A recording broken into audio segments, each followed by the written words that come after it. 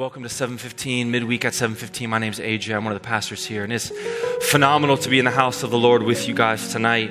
We are ending our series, Fire and Water, tonight, which I hope has been good for you. It's been a series for me that has profoundly impacted me, changed the way I view God in a number of ways, and has drawn me closer to Him. And I've been grateful for just the way the Lord has been meeting us in this season as His presence increases in this place and as we have greater moments of encounter with Him. I feel like the Lord is helping us to navigate that well with Him. And I pray that you are walking with God through this season and that He's meeting you, not just here, but everywhere. We're going to be in Acts 2 tonight. Probably should have just had y'all keep standing. Didn't realize I was going to skip my introduction. But we're going to be in Acts 2, and we're going to read first 13 verses of Acts 2. So would you stand back up with me for the reading of the Word of God? The first 14 verses, rather. Acts 2, verses 1 through 14. This is the Word of the Lord. When the day of Pentecost arrived, they were all together in one place. And suddenly there came from heaven a sound like a mighty rushing wind, and it filled the entire house where they were sitting. And divided tongues as of fire appeared to them and rested on each one of them. And they were all filled with the Holy Spirit and began to speak in other tongues as the Spirit gave them utterance.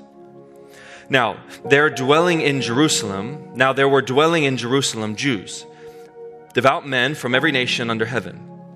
And at this sound, the multitude came together, and they were bewildered, because each one was hearing them speak in his own language. And they were amazed and astonished, saying, "Are not all these who are speaking Galileans? And how is it that we hear, each of us in our own native language?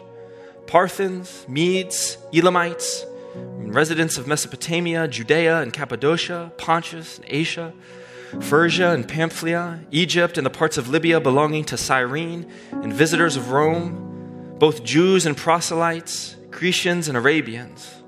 We hear them telling in our own tongues the mighty works of God." And all were amazed and perplexed, saying to one another, "What does this mean?" But others mocked, saying, "They are filled with new wine." But Peter, standing with the 11, lifted up his voice and addressed them. Would you pray with me? Lord, we submit this time to you. We ask that you would come, that you would fill my mouth with your words. God, that you give us ears to hear and eyes to see and a mind to understand what the Spirit of the living God is saying to us in this place tonight. Lord, have your way, we pray. In Jesus' name, you may be seated. I wonder if you've ever been told what to do, but not been told how to do it.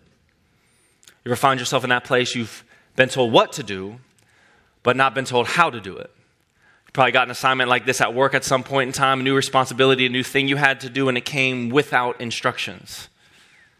How frustrating is that? And I remember my life in that space in the corporate world, and it kind of just felt like all of us were making it up as we went every day, and nobody knew what they were doing, but we just figured it out. Very few true experts in the world, but we're smart enough to make a way. You get told what to do, not how to do it. A lot of times we tell people what to do, but we don't tell them why it needs to be done. And that's a big problem in our communication a lot of times, is we are quick to take the shortest route on communication. So we just say what we need, but we don't create any empathy to discuss why we need it. I just say this: if you want to lead in any atmosphere in your life, you need to get real familiar with the why we do things, not just the what we do. Because a lot of times you can be told what without being told how. And this truth for me became really evident in, what grade? It was high school. It must have been like 9th or 10th grade high school. I had a geometry teacher, Mr. Troya. He might still be at the school, actually, now that I think about it. He was the grouchiest, meanest, toughest, Like, I don't know if he actually had disdain for the students, but it sure felt like he had disdain for the students. And he boasted in that. He wasn't like trying to hide it.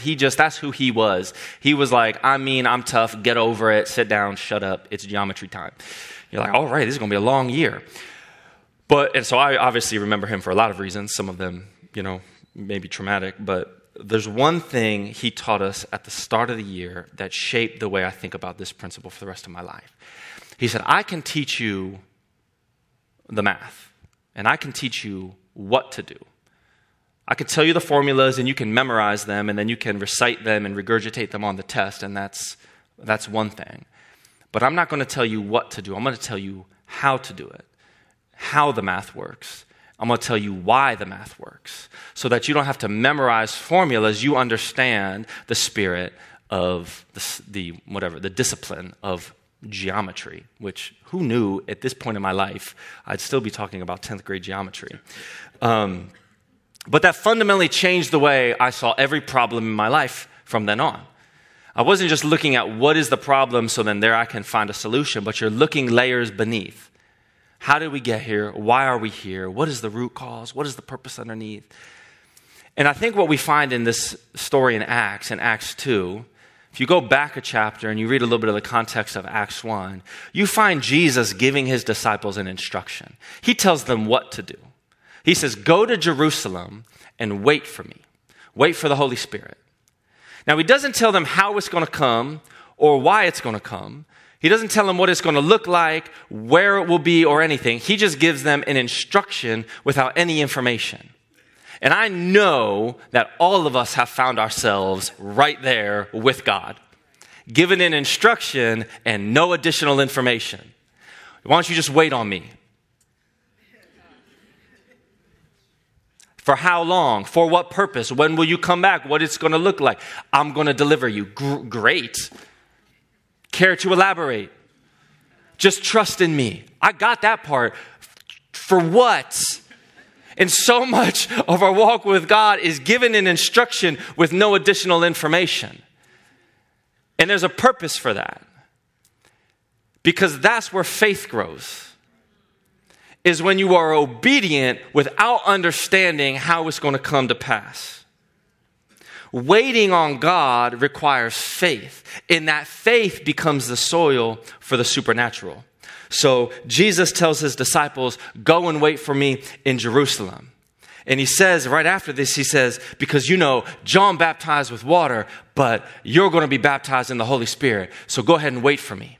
Now, we take that for granted because we can read the whole canon of Scripture and we get the teaching on it. But I don't know that the disciples knew exactly what he meant when he said, I'm going to baptize you in the Holy Spirit. I don't know that they had a whole lot of context for what this moment was going to look like, when it was going to come to pass, and how they would know that that's what was happening in the moment. They just are told, go and wait, and then something's going to happen, and you'll know it when you see it. Okay, so we can do that. So they go to Jerusalem and wait. And what they didn't realize, obviously, was that God was getting ready to give them the greatest gift that they would ever receive. But they had to wait to receive it in faith. So they're in Jerusalem, and they're waiting on something to happen. And it's the day of Pentecost. And Pentecost is actually an annual festival. It happens 50 days after the Passover, and it's a harvest festival. It's a festival celebrating and thanking God for the harvest. And I think that's actually very important for the context of our message tonight, because it's at the time of the harvest that God equips his people to take the gospel into places it's never been before. So this moment of this happening at Pentecost, a harvest festival, and this move of the Holy Spirit, I think for us in our context becomes very important, because what I ultimately want to talk about tonight is how God equips his church at a time when the harvest is plentiful. How does God move in those seasons and in those times? And what I think is really cool is that the way that Christ empowers us to be effective witnesses has everything to do with our baptisms. So he talks about the baptism of John. This is Acts 1:5. He says, John baptized with water. He's speaking of John the Baptist. And this is a baptism we're familiar with. The baptism of water, it evidences repentance. It's for the forgiveness of sins, baptized into the body of Christ. We celebrate them here at midweek a couple times a month. And so we understand that. But then he goes on to say, John baptized you with water. I'm going to baptize you with the Holy Spirit. Which actually calls back to something John the Baptist had said early on in his ministry in Matthew 3, verse 11. In Matthew 3:11, John describes this like so. He says, I, John, I baptize you with water for repentance, but he who is coming after me is mightier than I, whose sandals I am not worthy to carry. He will baptize you with the Holy Spirit and fire. So we have this new idea referenced by John the Baptist in the Gospel of Matthew, echoed again by Jesus after his resurrection, that you're going to be baptized with water, but there's going to be a moment where Christ also baptizes you with the fire of the Holy Spirit. John talks about it, Jesus talks about it, and so the question for us tonight that we've got to ask is, why do we need a second baptism? What is that for? Why is there an immersion into the Holy Spirit that is needed? What's the purpose and what does it mean for us tonight? And that's what I want to focus on here, because I believe that the journey of a believer is from fire through water and back into the fire. The title of the message tonight is From the Water into the Fire. And I want to look at three things that happen when we are immersed in the Spirit of God. I believe when we're immersed in the Spirit of God, it engages the individual, it enables the supernatural, and it empowers the witnesses. I want you to know tonight that God desires to dwell with his people. He wants to be with you. I don't know how you perceive him or what you think about him when you think about God. I don't know what image comes to your mind, but whatever the image is, I want you to know that at his core, at his root, at his heart, he wants to be with you. And this is evidence all over the Bible. I'll speed through this just for the sake of time, but you can go all the way back to the garden. We talked about that last week, God's original design to dwell with us. You can look at when God delivered his people out of Egypt and he led them by day by a pillar of smoke or cloud, and by night it turned into a pillar of fire. You can look at the moment when God gives Moses and Aaron instructions for the tabernacle. The tabernacle was a temporary temple, so a beautiful ornate tent in which was the presence of God, and the Israelites would carry it with them through the wilderness, and when they would stop to make camp for a period of time, they would set it up. In the Spirit, the presence of God would dwell and hang over the tabernacle, and as long as it was there, they would stay there, but if it moved on, they would pack up and move on and follow it. And that was a temporary dwelling place that was paving the way for the temple of God, which came after King David's reign, and his son Solomon finished the temple in Jerusalem. And in the inner courts of the temple was the Holy of Holies, the place where the most concentrated power and presence of God was. So special and sacred was it that few could even enter in there. And when they did, there were all kinds of rules and laws and rituals and certain times of the year and certain people and all this mess. And if you violated any of them, the presence was so thick you dropped down dead in it. What I'm trying to say is that fire has always been a motif for the presence of God, and the places where God dwells are sacred. They are special. There are chapters in the Bible dedicated to outlining every detail of the tabernacle and every detail of the temple. And everything had to be in the right place at the right time in the right way. Full of symbolism and imagery and beauty. They were sacred. The places where God dwelt were holy. They were set apart. They were unlike anything else. And you would never dare to think or to treat the tabernacle as common or familiar. You would hold it with high honor and high respect because it was holy. And the places where God's presence dwelt was consecrated. It was set aside for a specific purpose. And it was only to be used for that purpose in those times. And that is where the presence of God dwelt for most of the history of the Bible and the Old Testament. And that is what the Jewish faith, the Jewish believers knew and understood to be what God's presence on earth looked like. And so, when you get to Pentecost, and you have these disciples gathered around waiting on God, and they hear this loud sound, sound of a mighty rushing wind that blows into the room and fills the room. And there's something happening. Like if these curtains just started blowing in and everyone got that big breeze and that chill, and you're going, what's happening? You're hearing this almost like a train running through the sanctuary, and it's calling everybody's attention. And you're all stepped back, pushed to the back of your chairs, stunned. And then you look, and above everybody's head becomes this little flame of light, this little tongue of fire over each one of us. This is far beyond a supernatural occurrence. This is a paradigm-shifting revelation. Because what this is pointing to is that the presence and the power and the fire of God is no longer confined to one place at one time in one location for one purpose with one ritualistic preparation for it. But now the presence of God comes to dwell with you personally, the individual, wherever you are. The tongues of fire changed everything about what they knew about God, how he dwelt with us, and how he worked with us. And if the presence of God is to be held in sacred, holy, and consecrated places, and now it is to be held in you, what does that say about you? That there must be something about the way that God sees you that is now sacred, that is holy, that is set apart for his purposes, a place where God is pleased to dwell. And that preaches really good. But sometimes I wonder how it sounds from your chair.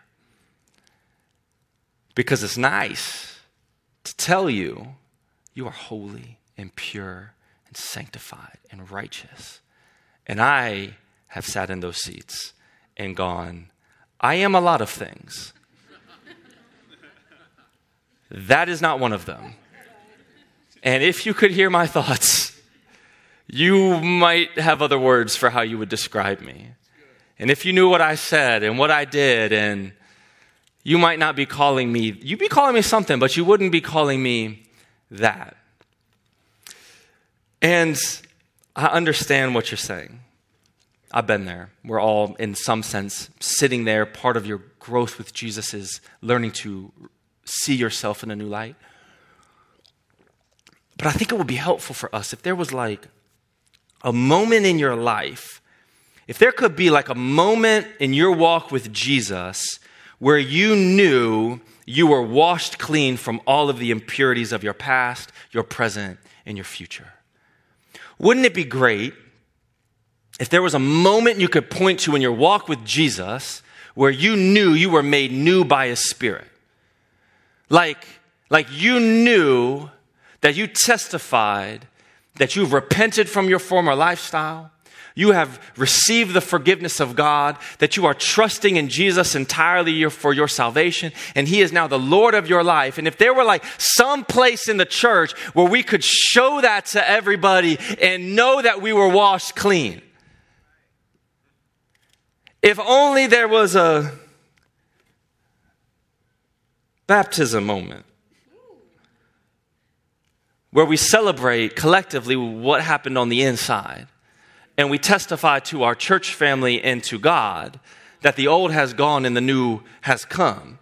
And oh yes, I was dirty, like filthy rags dirty, like all kinds of messed up dirty. But do you know what happened to me when I went in that water and came up out of it before Jesus, testifying to the blood of Jesus over my life and over do you know what happened in that moment? That's the moment that I know that I was washed clean and made pure in his sight. This is the gift of baptism. Now, let me be clear. Does baptism wash you clean of your sins? No.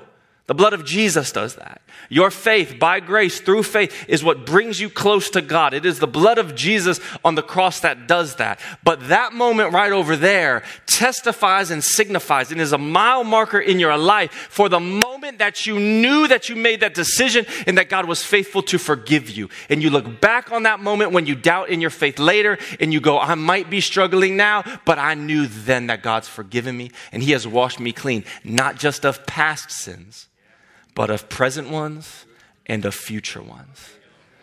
And that's where we get messed up. But let me move on because I need to get through my message. So if there's a moment we know we're washed clean, that means we are now a place where the Spirit of God is pleased to dwell. And that fact right there ought to fundamentally change the way you think about yourself for all of eternity. That is an identity-shifting moment. And I get that it's a bit of a journey where you've got to remind yourself of that. You've got to come back to the truth. And that's why genuinely I believe the moment of baptism is so important to look back on and to hold fast to and to remind yourself of that in the future. And we need that. But that alone can change your identity, and it can change what you think when you think about yourself. So then how do I know that God is with me and God is dwelling with me? Like, I was baptized, but sometimes I don't feel like he's with me. I think the Bible shows us evidence that you have been made holy, been made clean, been made a dwelling place for the Lord by the fact that the Holy Spirit takes up residence within you and produces the fruit and the gifts of the Spirit through you. How else would the Spirit of the living God dwell with you unless you had been made righteous in the eyes of the Lord? And so that's what we see at this moment. The Spirit of God engaging the individual, evidencing and testifying something different about those who followed Jesus Christ. The evidence of the presence of God was pleased to dwell within the disciples was the manifestation of the gifts of the Spirit, in this case specifically the speaking of tongues. And that's the second thing that the presence of God does when we're immersed in it. First thing is it engages us individually. The second thing it does is it enables the supernatural. If we are the redeemed of the Lord, and if we are a place where the Spirit of God is pleased to dwell within, there ought to be some evidence of that. And that evidence will serve as a testimony and a witness to those who have not yet encountered Christ. So here's what happens. In Acts 2, alongside the disciples and I love that it says this, are some devout Jewish men. I love that it goes the extra length to say they were devout. Maybe there were others that were not. But these are Jews who knew the scriptures, who knew the word, and were faithfully following the law. And they began to hear the disciples speaking in their native languages they wouldn't have known how to speak. I think it was over 13 different regions represented in that room and in that space. And you're hearing all kinds of different language, and they're hearing of the mighty works of God spoken in their own tongues. And I love it says they were bewildered, amazed, astonished, and perplexed. I don't know if you can find me another place in the scriptures that use this many adjectives and superlatives. The Bible is pretty even keel with this stuff. But here it says that these men were bewildered, amazed, astonished, and perplexed. Because they were hearing Galileans speak in their native tongue, and what they were hearing these Galileans speak of, they described as the mighty works of God. And it confused them. But it communicated something to them about how awesome, how mighty, and how powerful God was in that moment.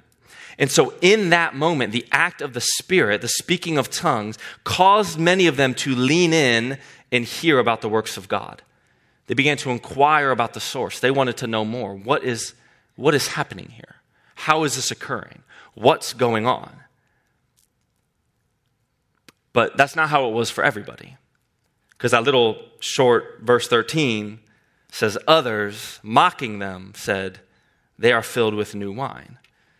Which honestly is the only other reasonable explanation for hearing people speaking all kinds of different languages. They're either empowered by the living God or they're drunk. And the Bible shows us that there's two ways that we can respond to an outpouring of the Holy Spirit. We can lean in, we can inquire about the source, we can desire more of God, or we can mock, step back, and be content to chide from a distance. And the question for us in this season, in this moment we find ourselves in, is how will you respond to the outpouring of the Holy Spirit? Will you lean in and find the source? Or will you use it as a moment to step back and kind of observe and watch and kind of go like, I don't know, these guys are kind of crazy, man. Grace Covenant, they're some nice people, but they're crazy. I would say both of those things are true, by the way, but that's not the point. How will you respond to the outpouring of the Holy Spirit? I would tell it. Okay, all right. A little bit crazy.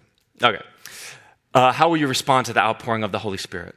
And the one of the things I just want to draw out here is, because, we can all come and get our Christian extra credit and go like, yes, Pastor, I'll respond well. But I'm not talking about responding in the comfortable ways.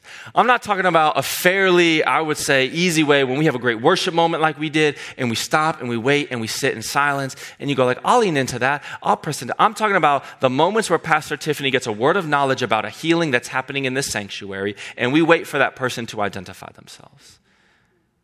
What will you do in that moment? What do you do in the moment when the person next to you starts praying in tongues during worship? Or when somebody gets up and says, thus says the Lord, and gives a prophetic word to our church. In those moments, that might be uncomfortable for you. That might be new to you. That might be a little bit abnormal to you. That might make you go, what is going on here? How will you respond in those moments? Because you have two options. You can press in, allow faith to rise up, desire for more of God, or you can step back. And it's not a question of if it's going to happen, because it's going to happen. The question is, how will you respond when it does happen? And I just want to share one thought very quickly. It's a little bit of a tangent, but I do think it's important for us in the unique season that we find ourselves in.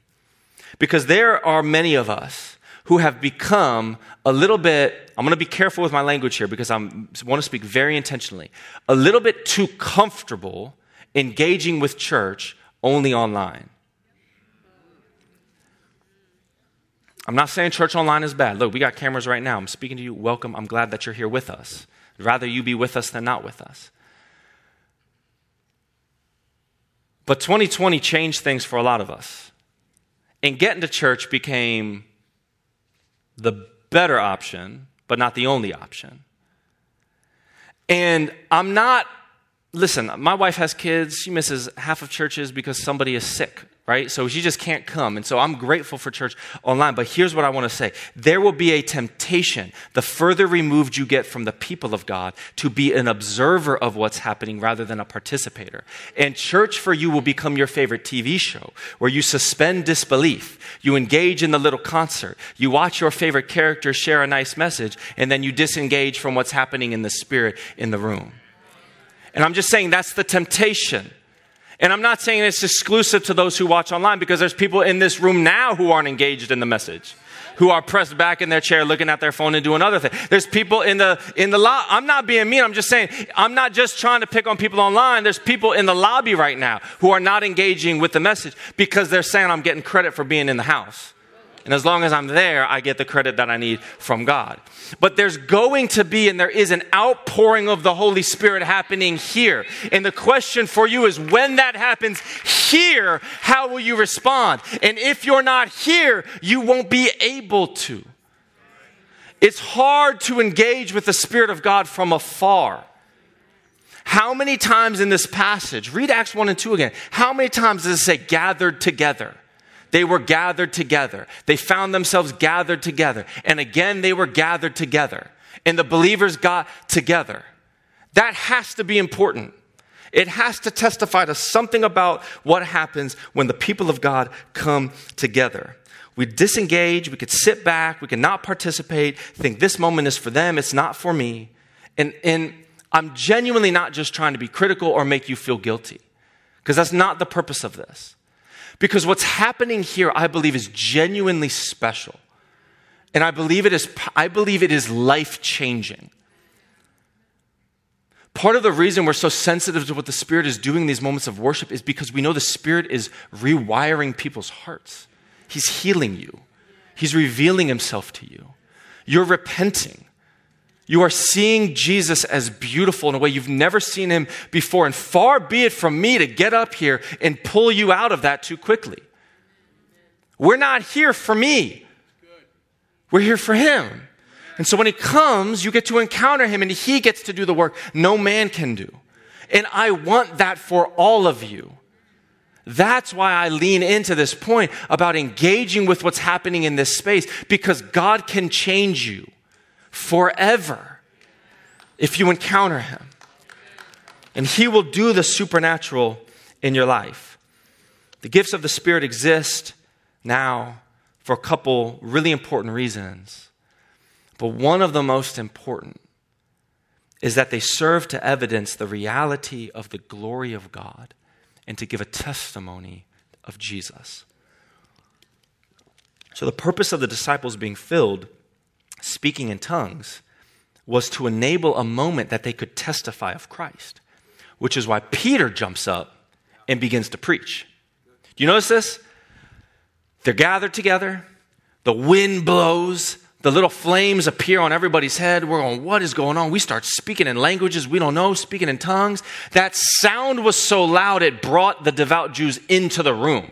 Like they heard this rushing, this noise, and they came in and they walk into this room of Galilean disciples of Christ speaking their native tongues and going, what is happening? What? And Peter goes, I got you. Let me tell you what's going on. That was the purpose of the display of the gift of the Spirit. Not to be impressive in a church service, not to serve you.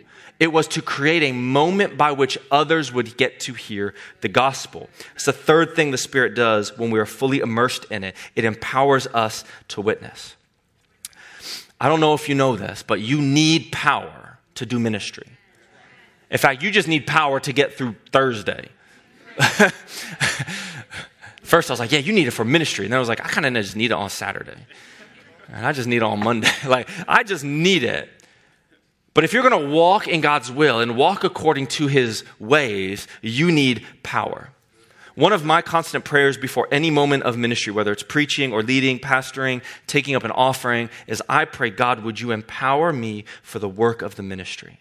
Would you fill me with your Holy Spirit for the work of whatever it is, for preaching and teaching? Why? Because without the power of the Holy Spirit, on my best day, I'm a mediocre motivational speaker. And on my worst day, I'm a heretic. That's the spectrum for me without the Holy Spirit. I might be able to be moderately entertaining. That's my ceiling without God. That's the best I can be. Tell a few jokes, make you feel okay, send you out of here. But if I have the Spirit of God with me, the words that I speak, this is one of the things that happens all the time I preach. People come up to me afterwards or later in the week, they said, when you said, this, that, and the other up there, and I'm going, I definitely did not say that. But go ahead, yeah, it's great. Either you've got bad notes, or what I believe is happening is the Holy Spirit is using my words to speak something to you that's forming you on the inside, that's changing you, that's speaking to where you're at. And if I don't have his help to edit in the moment, to flow, to navigate what he's doing, and to just be open to be used by him, I am just a noisy gong and a clanging cymbal. There's another thing I pray when I minister in any capacity, and that's a prayer that I pray for you. I pray that God would soften the soil of the hearts of all who come to hear and to receive the word. I pray that God would give you ears that would hear, eyes that would see, and a mind that would understand what he is saying, what the Spirit of God is saying. Not what I'm saying, but what he's saying. Because it's his revelation that changes hearts and minds and leads to salvation. You need power to do ministry. You need power to encounter Jesus and to walk in his ways. And so when I pray for that, I'm not just praying that your mind changes. What I'm praying for is that God would do something supernatural with you individually. Many times in these moments of worship or of transition or of prophetic word or whatever it is, what you might not realize is happening is God is preparing people's hearts and minds to hear something in the message or in that moment. So when we pray for you, what we're really praying is that the supernatural power of God would do something that enables the witness to be more effective. I say all that because that's what's happening at Pentecost. The devout Jews, amazed, bewildered, astonished, perplexed, heard the speaking of tongues. The disciples had their attention and their ears were open. Some pressed in, some stepped back, but only Peter stepped up. And the question for you in this season that we find ourselves in is, how will you respond when the Spirit of God opens a door for you to share the gospel? When the Spirit of God is doing something supernatural and you get, maybe it's even a word of knowledge for somebody, or just a word of wisdom, a word of encouragement. Maybe it's an unction to pray for somebody's healing. Maybe you feel like you have a prophetic word for somebody and they're not a believer. So how do I share a prophecy with someone? How do I? And you can shrink back in those moments and go, well, God, I don't really know. Or you can be filled with the spirit of Peter, who goes, this is the moment. Like, this is what all of that is for. The gifts of the Spirit are not to be impressive. They're to allow the gospel to go forward, to testify to Jesus, so that when we witness him, and we say, literally witness, I have seen him. I was a witness to Christ. I saw him, he moved, he changed my life. And let me tell you about what I have seen. And when we witness him to others, that becomes more effective when it's empowered by the supernatural. Peter saw the moment and he seized it as an opportunity to preach and proclaim the gospel, because nothing makes people listen like the supernatural power of God. And this, by the way, is the whole reason Jesus told them to wait. He gave them the instruction, go and wait. You're going to receive the Holy Spirit. And then he tells them later, after they're waiting, and they're like, are you going to restore Israel? Like, what are you doing? Like, what's going next? He says this in Acts 1:8. He clarifies the purpose for them and also for us. You will receive power when the Holy Spirit has come upon you, and you will be my witnesses in Jerusalem and in all Judea and Samaria and to the ends of the earth.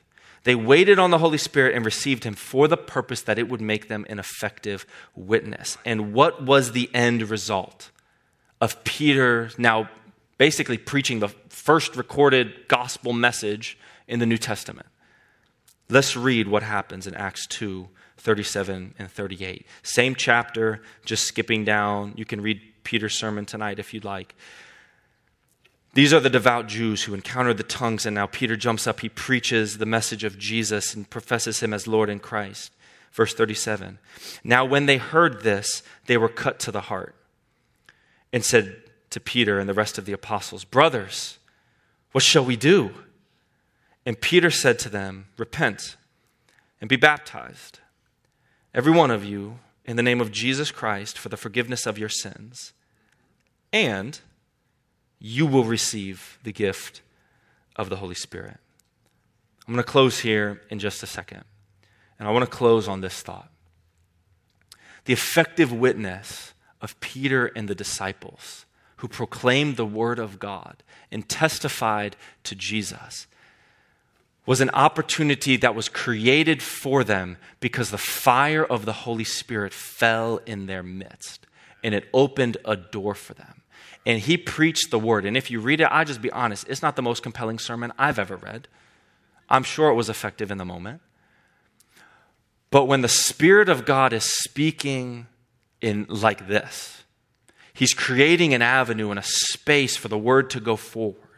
The Jews heard it, and it says they were cut to the heart.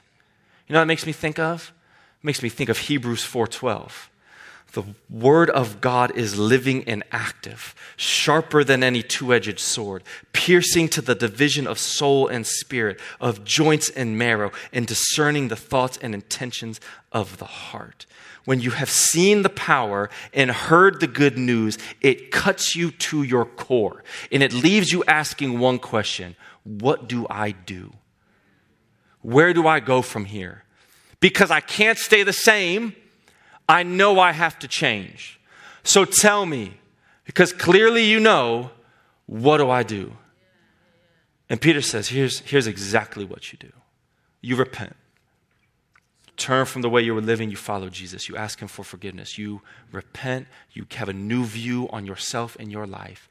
And you mark that moment in the waters of baptism. And that's how you know that you know that you know that you've been made new. You participate in the sacred act that testifies to Jesus' death and to his resurrection, and so to your death and your resurrection. And you are made new. But wait, there's more. Too many of us stopped in the water. Too many of us were happy with what happened in the tank. We were happy to receive our ticket to glory. We were happy stopping at salvation. But as we have talked about in this house, salvation is not the end goal. Because if it was, we'd hold you down in the water and send you on to glory. But certainly there's a reason we pull you back up.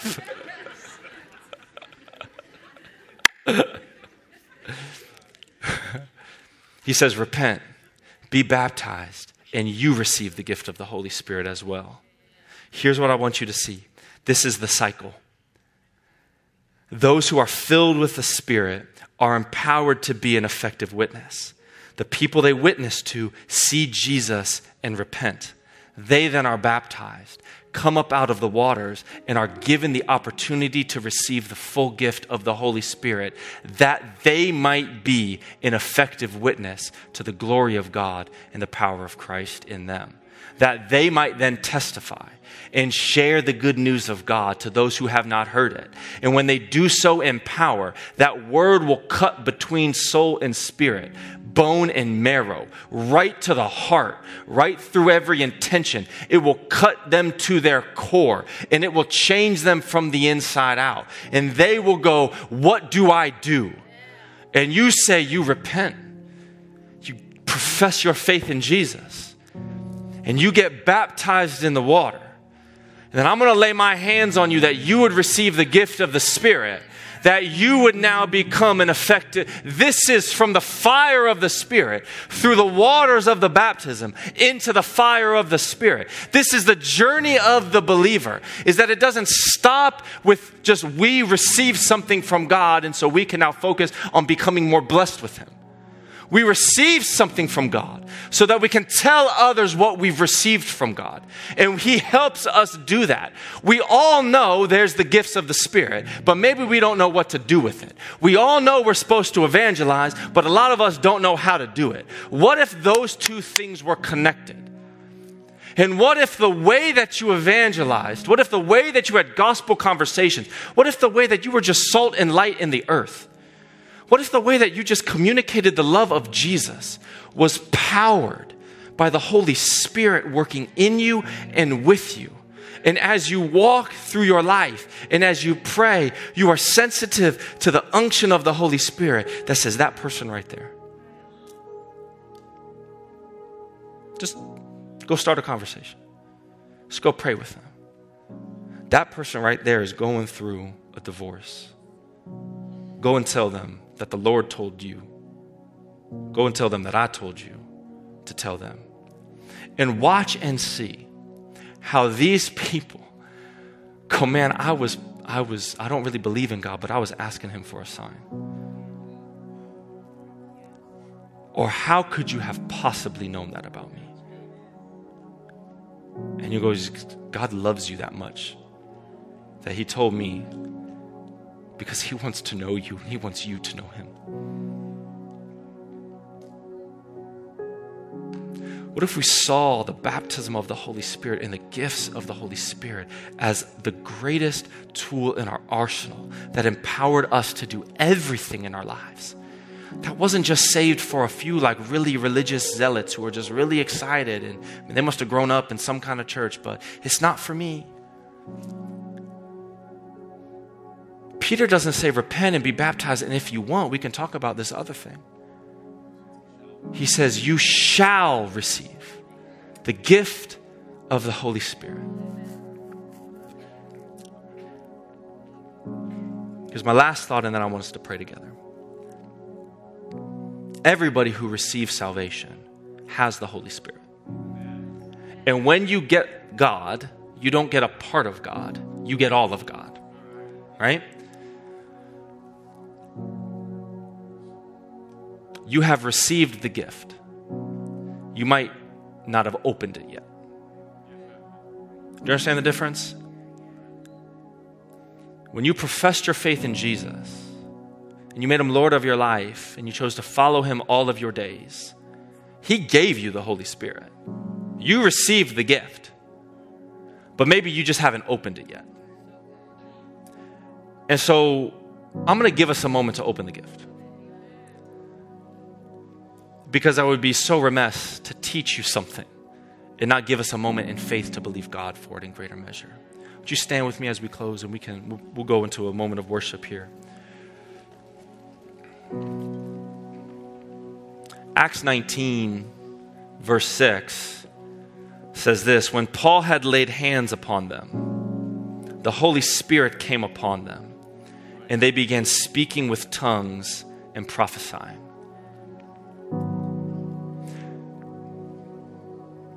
The Bible talks about how we who are wicked can give good gifts to our children. It says, how much more does your Father in heaven give good gifts to those who ask him for them? I believe the Holy Spirit is a good gift that God has given you who have professed faith in Jesus. And I believe tonight, for us to operate fully in the work of God for our lives, we've got to be bold enough and filled with enough faith to be willing to open the gift. So I'm going to pray, and I'm going to have you pray with me. Some of you have received the baptism of the Holy Spirit. You're in the gifts, and I would ask you in this moment, intercede for those who haven't. And ask God for his presence to fall in this place tonight and move among us. And I am believing that the Spirit of God is going to unlock gifts in this room tonight. And as we pray, and as if you have faith to believe and you desire the Holy Spirit and the gifts, just ask God for it. And just maybe let your mouth open and see what comes out of it. But do so with faith, believing that it's a good gift that God's given you. Not a scary thing, not a weird thing, not a marginalized. This is the way the gospel goes forward in the earth. Lord, we're looking to you now, Father, to send your Spirit in this place, to move in power, to move in signs, and to move in wonders. God, we believe that the gift of the Spirit is a good gift. It's a gift you've given us. It's a gift that you desire us to have. And if we would ask for it, God, you would be faithful to give it to us. Lord, we're not satisfied with not having the fullness of you. We want more of you in greater measure in this moment. So Spirit of God, would you fall in this place? If you're desiring the gifts of the Holy Spirit, just pray with me. Say, God, I want more of you. Fill me with your Spirit now. Produce in me the gifts of the Spirit, the fruit of the Spirit, and the work of the Spirit to transform me from the inside out. God, let me now have the gift of tongues in this place to speak in a language I don't know. God, give me now the gift of prophecy to hear from heaven and to testify on your behalf. God, give me now a gift of healing in this place, to know who to pray and how to pray, to see your healing hand extended in the earth. God, give me words of knowledge. Give me words of wisdom. Father, because I'm not satisfied only going in my strength. God, I want to go in your power. So fill me, Lord. I want more of you in this place. And if you have the faith for it, just open your mouth and speak what comes out. And believe God that he is moving now in you. You don't need to be powerful. You don't need to be wild. You need to be controlled and led by the Spirit of God to produce in you what he desires you to have. The full measure of his Spirit that equips you to see the supernatural happen in your life and makes you a powerful minister of his gospel. Lord, let your work be completed in this place. Every man, every woman, every child who desires you, Lord, I pray you would pour your Spirit out on them now. You would move in them now. You would transform them now. That this would be a moment like their water baptism that they would point back to and know that they know that they know that they know that the God of all creation is alive. He is active. He is powerful. He still speaks. He still heals. He still still sets people free. He is still close to us. He's not abandoned us, but He moves in signs and wonders and in power in this place. Lord, we trust in You that Your work would be done here. Let it be so according to Your will and for Your glory, we pray in Jesus' mighty name. And give Him an amen and a hand clap in this place.